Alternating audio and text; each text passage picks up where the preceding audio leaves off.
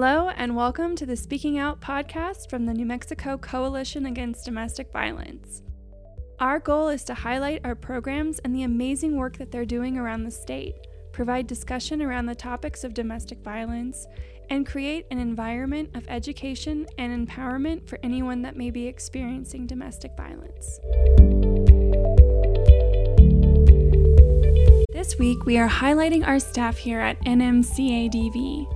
Zane Stevens, our Chief Operating Officer, is here to talk to us about his role, what brought him to the work, and what he believes would make a difference for both our programs and survivors of domestic violence.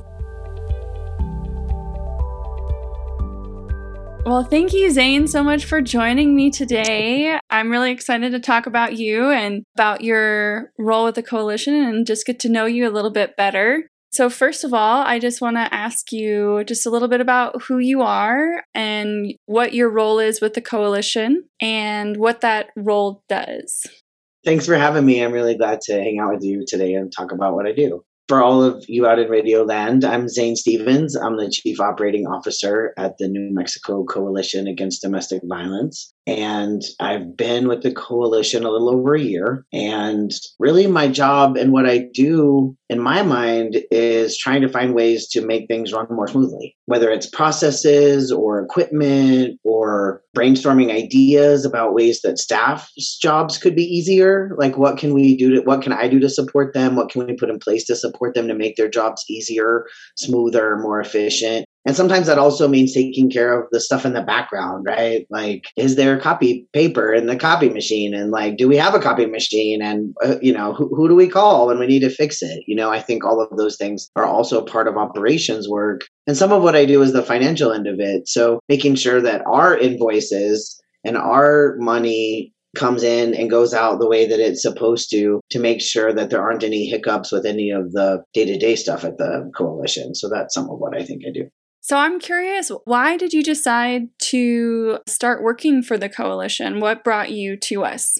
Yeah, so I've been in nonprofit work for, I'm going to date myself probably 15 years now or so. And I was leaving an organization that I founded and I guess helped run for a very long time. And I was looking for something different. I was looking for a place where I thought my skills could be useful. And I think it was just sort of fate. The job opening at the coalition was available and it looked like the skills and things that I could do. And I thought, well, that seems like a great place to go. So I did. So it's a little bit different. I went from doing direct service work to really supporting an organization and staff that are helping the folks that do the direct service work. So that's a little bit different. But because I did direct service work, I think I had a good idea of what staff were kind of up against and maybe some ideas about how the work that I do could impact their day-to-day jobs, and remove hopefully some things that make it difficult and also just get to know folks, in a different way. So that's just sort of how I landed where I did.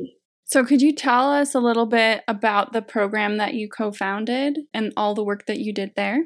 Sure. So I co-founded and co-directed the Transgender Resource Center of New Mexico, which is a nonprofit based in Albuquerque, but is a statewide organization. And really, I think there's a lot of things that the organization does as a whole, but the pieces of it that I was most responsible for was some of the direct service work. So running and operating a drop-in facility that was open 5 days a week with COVID and all the changes is now, I think, open 3 days a week, and really providing really kind of immediate need direct services for folks who are transgender, gender nonconforming, or non-binary, anybody that needs services that might fit under that bigger umbrella of being transgender. And that could be anything from like food that day or clothing or name change paperwork or, peer support or whatever it may have been, right? The services were pretty wide because folks really needed a lot of things. A lot of the people that we were serving are, I think, some of the most marginalized folks we could talk about in any of our communities. So folks who don't always have a place to stay, some who are engaging in street economies to get by, some who don't have family support or any kind of other support in their lives for just day-to-day things. And so I think we just tried to fill the gaps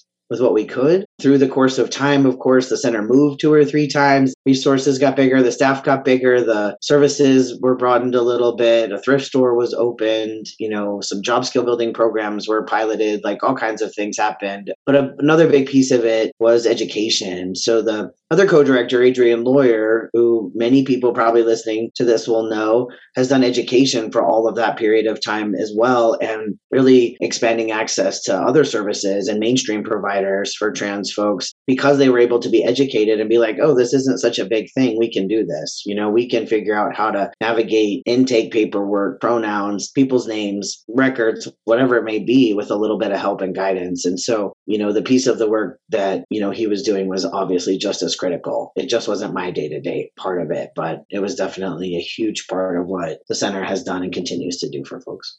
Is there anything else that you'd like to include about your background there?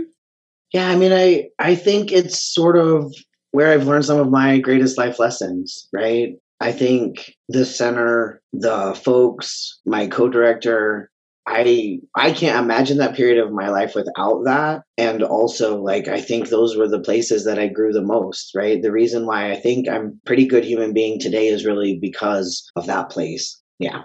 That's definitely what I would say. And there are days I still miss it, right? People are like, oh my goodness, I can't believe you left. But it was important for me to move on to whatever came next for me, but also because the center has a solid foundation and it can stand on its feet without me. And I think that's also really important.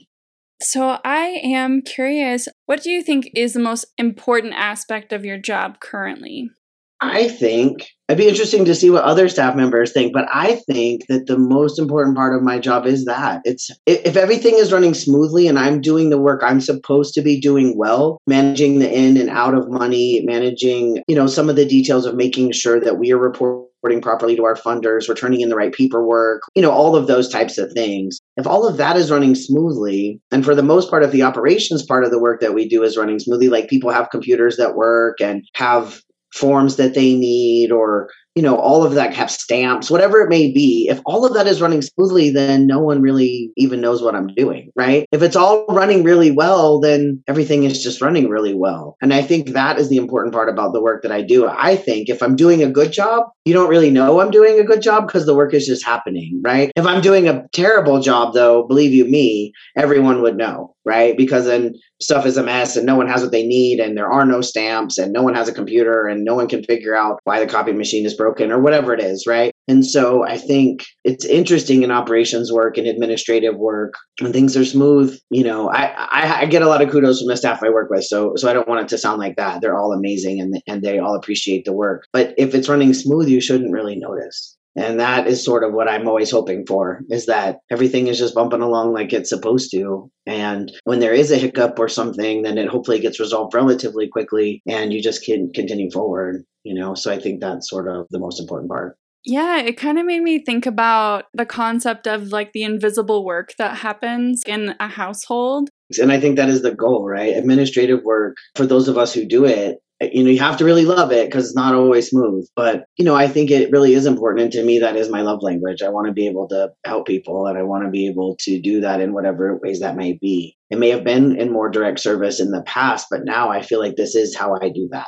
And I'm lucky I sometimes get to mentor or coach other staff or brainstorm with other staff or work with colleagues. And I like that part of the work too. We all have some really great ideas. And if we can talk about the things and really have open, honest communication about the things that are not going well or the things we don't really like about our jobs, then I think sometimes you can find a solution to make those things less of a burden or less yucky. Right? Because we all have parts of our jobs, me included, where I'm like, ooh, I wish I didn't have to do that. But if I can find a way to make it a little more efficient or smoother or not as awful, then I think that really can impact people. And I think in some places we don't always do that very well, right? We're scared to say oh, I really don't like blah, blah, blah, because we're afraid we'll get in trouble or someone won't like it or whatever. And I think the more we can really just have those even tough conversations, then I think in the end, there's always a resolution that people can come to together, even if it's about work processes or something bigger than that, right? It really, I think, can always be resolved. And I hope that I also bring a piece of that to be able to just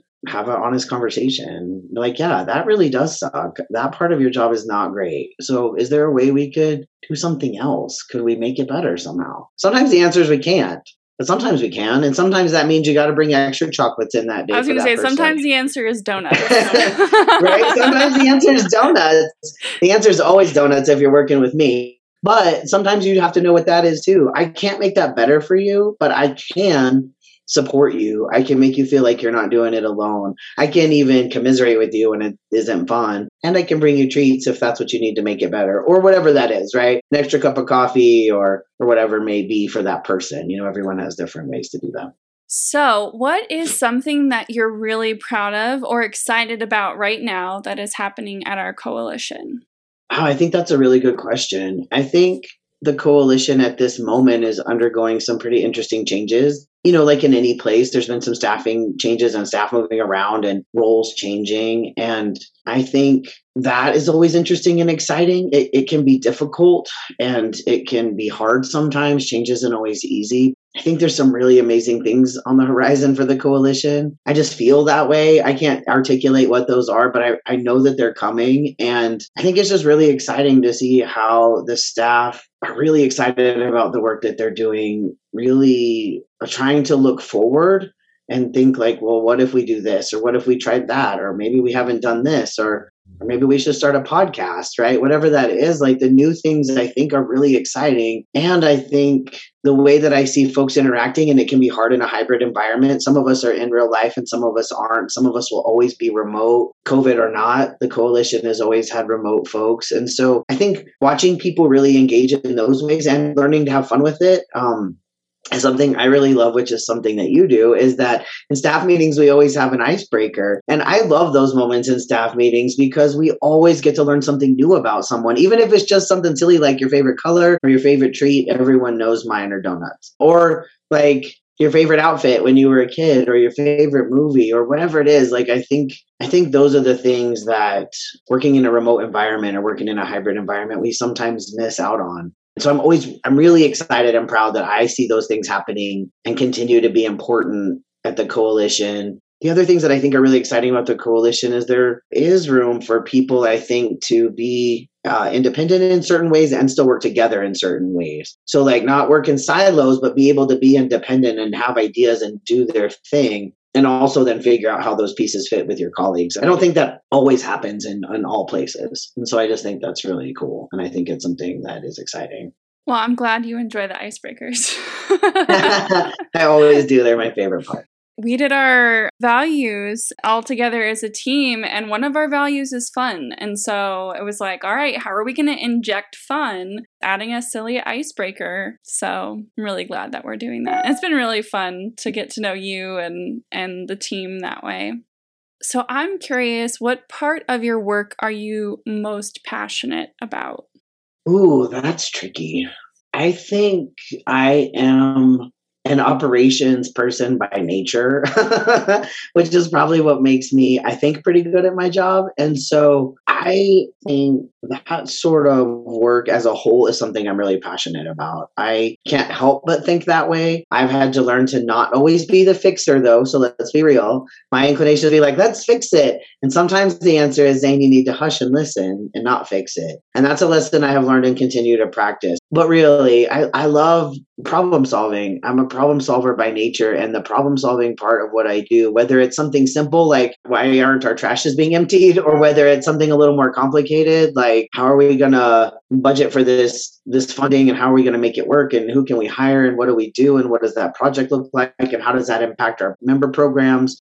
That's way more complicated than the trash. But both to me are just different problems to solve. And so I think the problem solving is what I'm most passionate about. But I also really appreciate the continued lesson of learning that I don't have to always fix it. That it's not always up to me. And that sometimes I can just play a supporting role for someone else to navigate a situation on their own.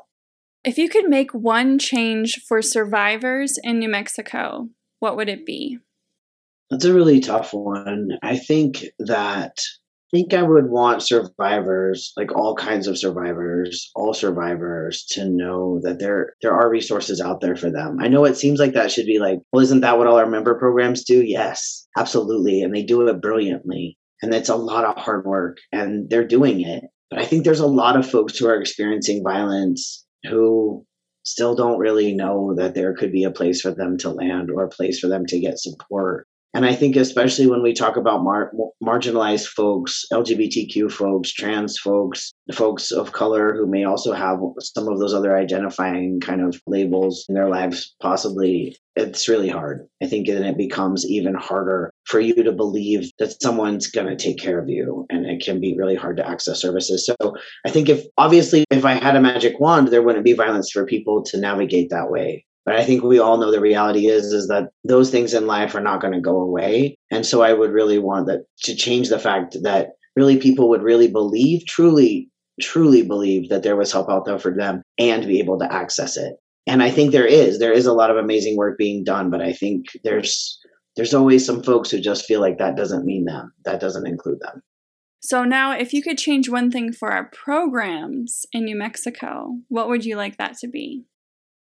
Coming from a lot of life experience of starting a nonprofit without any nonprofit experience, mind you, maybe it wasn't the smartest thing I ever did. But I think that it would be that the programs would have to struggle less. I think oftentimes it feels like there's never enough. There's never enough staff. There's never enough money. There's never enough resources. There's never enough fill in the blank, right? Whatever that is. I think that is true in a lot of nonprofit sectors. I think that's definitely true in domestic violence work. And I don't know how we change that exactly, but I think there are, in the world as a whole, there are enough resources and there are enough amazing people to be staff and there will be enough money. And it's a matter of how do we change the culture of that work? And I don't know how we do that. I think it's really difficult because when you're running 100 miles an hour, running a program or being part of a program as a staff member, you can't pick your head up high enough sometimes to think about how to change a whole sector of business, right? And so I think if I could lessen that stress on programs somehow and that feeling of like there's never enough and we're just running 1,000,000 miles an hour and they're all doing amazing work, but even then you're going so fast you can't always realize that. I wish there was a way to change that dynamic where programs felt stable and solid and secure and could focus on the work that they're doing without so much of that like struggle and angst, And I'm not sure there's a way to do that because of the way nonprofit funding works. It's, I think, a lot of where it starts is at a higher level than the program, right? It's about the way things get funded and the way money works and stuff like that. And so I don't know that there's a good answer, but I wish there could be a way for people to really just be able to engage in the work that they're doing and the programs they're a part of and not have to have that kind of constant struggle because it really wears on people. It's hard on folks. So I would love to know, what do you think is the single most important step to creating a community without domestic violence? Like what, in your opinion, is that step that could be taken? In the experiences that I've had and the folks that I've talked to and the work that I've done, often the defining factor or the one moment in time that affects people's lives in ways that impacts them as adults or even as young people, even as children, often happens when they're children. And so I think the single most important step for me would be for children to have supportive environments, loving environments that were right for them when they're little, right? Because often that's where we all get derailed. That's where stuff happens. And we don't always know it's happening. We can't always identify it or see it. Sometimes we can because it's like severe violence or neglect or harm. Sometimes we don't know it's happening, but it is stuff that is inside of us that gets absorbed, that we get taught, that, that becomes part of who we are and it shows up later. And I think sometimes it shows up in harmful ways against other people. And sometimes it shows up because we engage with people who cause us harm because it's what we know. And if I could change one thing, it would be that. And sometimes I think we may even know that what we're doing isn't okay, but we don't know how to stop it. We don't know how to change it. We don't know where it comes from. We don't know why it's inside of us and why it comes out the way it does. Like, we don't always know. And so, I grew up with a father who was very violent at times, not with me, but with partners he had or things in the moment. And he was able to grow out of that, to learn from it, to change his behaviors, right? To do the work, but it still has a lasting effect, on the people who are around him, including myself. And sure, right? Anybody who's a parent, like we do things, or any adult who's raising children, you don't even have to be their parent. There's lots of people raising children, and they got their families are built in lots of different ways. And so anybody who's raising young people or helping raise young people, we don't always know that we're making a mess until we made a mess, even if it's not violent, right? And so I just think the more that we can try to learn, and the more young people can learn, and people who are raising people for the first time can learn to be like, oh, sure, like we can do this differently. Like maybe we could think about this or talk about it or have a conversation or be around folks who will help us have those conversations about how we support young people, how we raise young people. What do those values look like? How do we instill them? What do we believe in, right? As a young parent myself, I couldn't answer those questions when I was in my early 20s. I didn't know what I was doing. And I think I got lucky in a lot of ways, but I didn't have people around me for a lot of years who could help me kind of figure that stuff out. And the more I work and the older I get, I realize that if young people can be in a supportive, loving environment that works for them, right? That's the right kind of environment for them, because I could think it's one thing and it could be something else. Then I think that's what changes it. I think that what starts to change the harm and violence we cause to each other if we have a better shot at starting out in a better environment. Well, my last question is, because we're in the domestic violence field, it can be tough. What is the ways that you take care of yourself? Yeah, that's a really good question. I have spent the last year or so that I've been at the coalition trying to figure that out. I don't know that I've always done a good job of it. The wellness hours that we're given as staff members are amazing, an amazing benefit to really feel like you do have the flexibility to go to a doctor's appointment, to take a walk outside, to really do the things that make you feel good.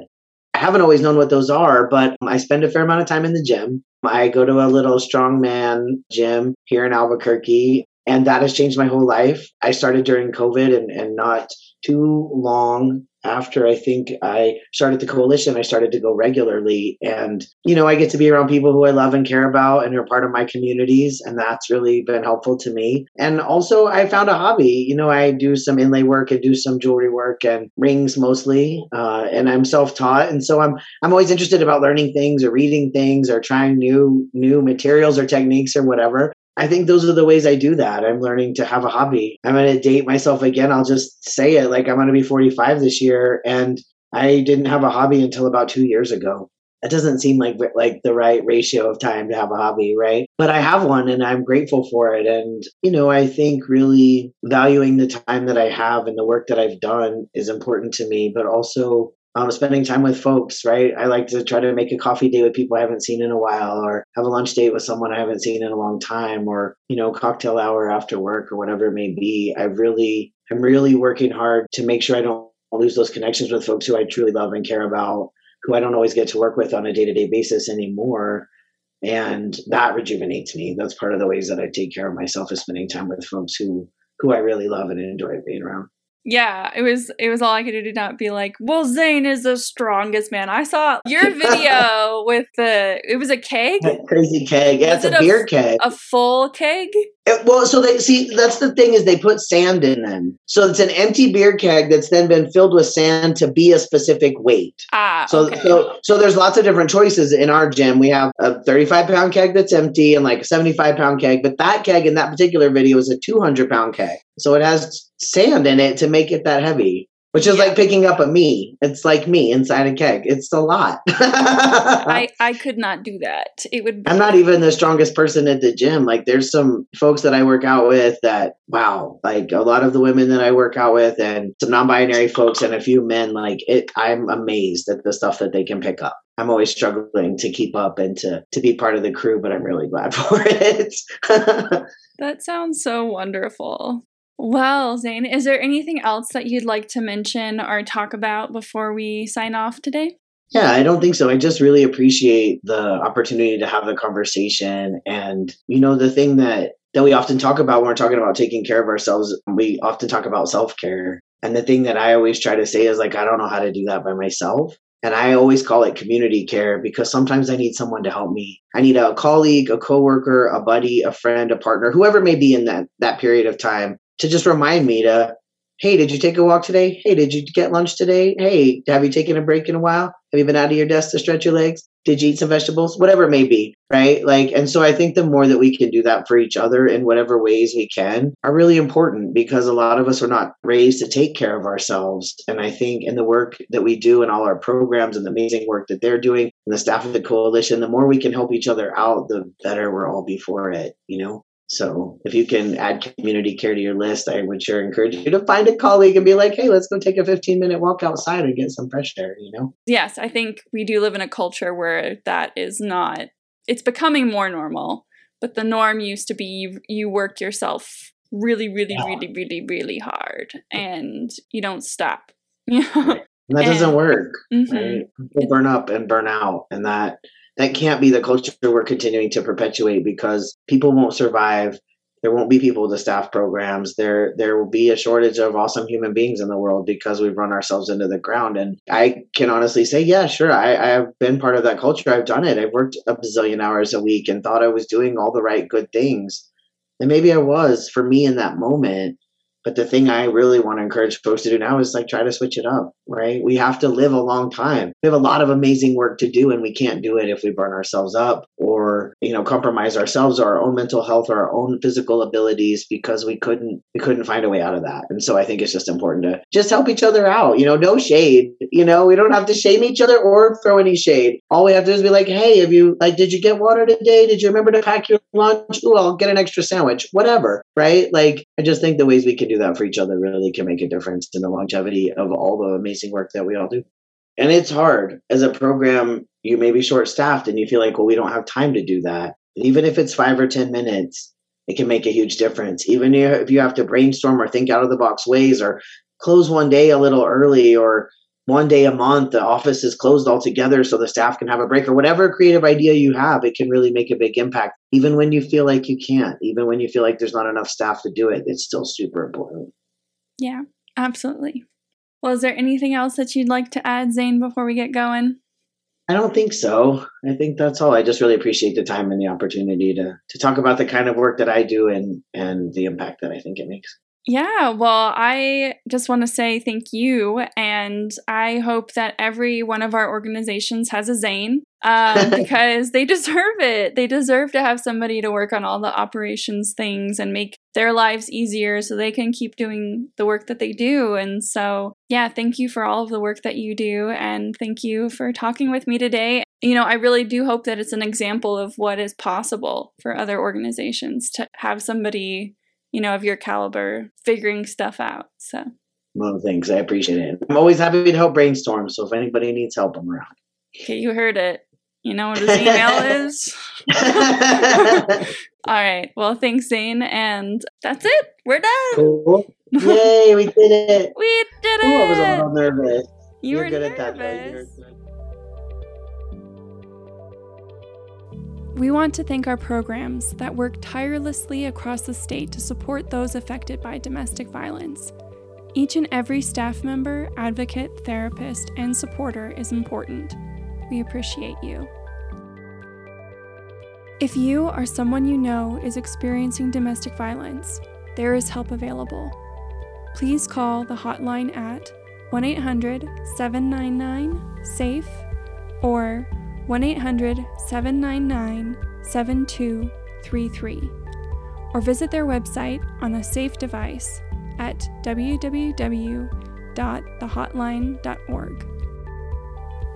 Love our conversations? Make sure to subscribe, rate, and share our podcast. You can submit questions and feedback to Rochelle at NMCADV.org. Thanks for listening in.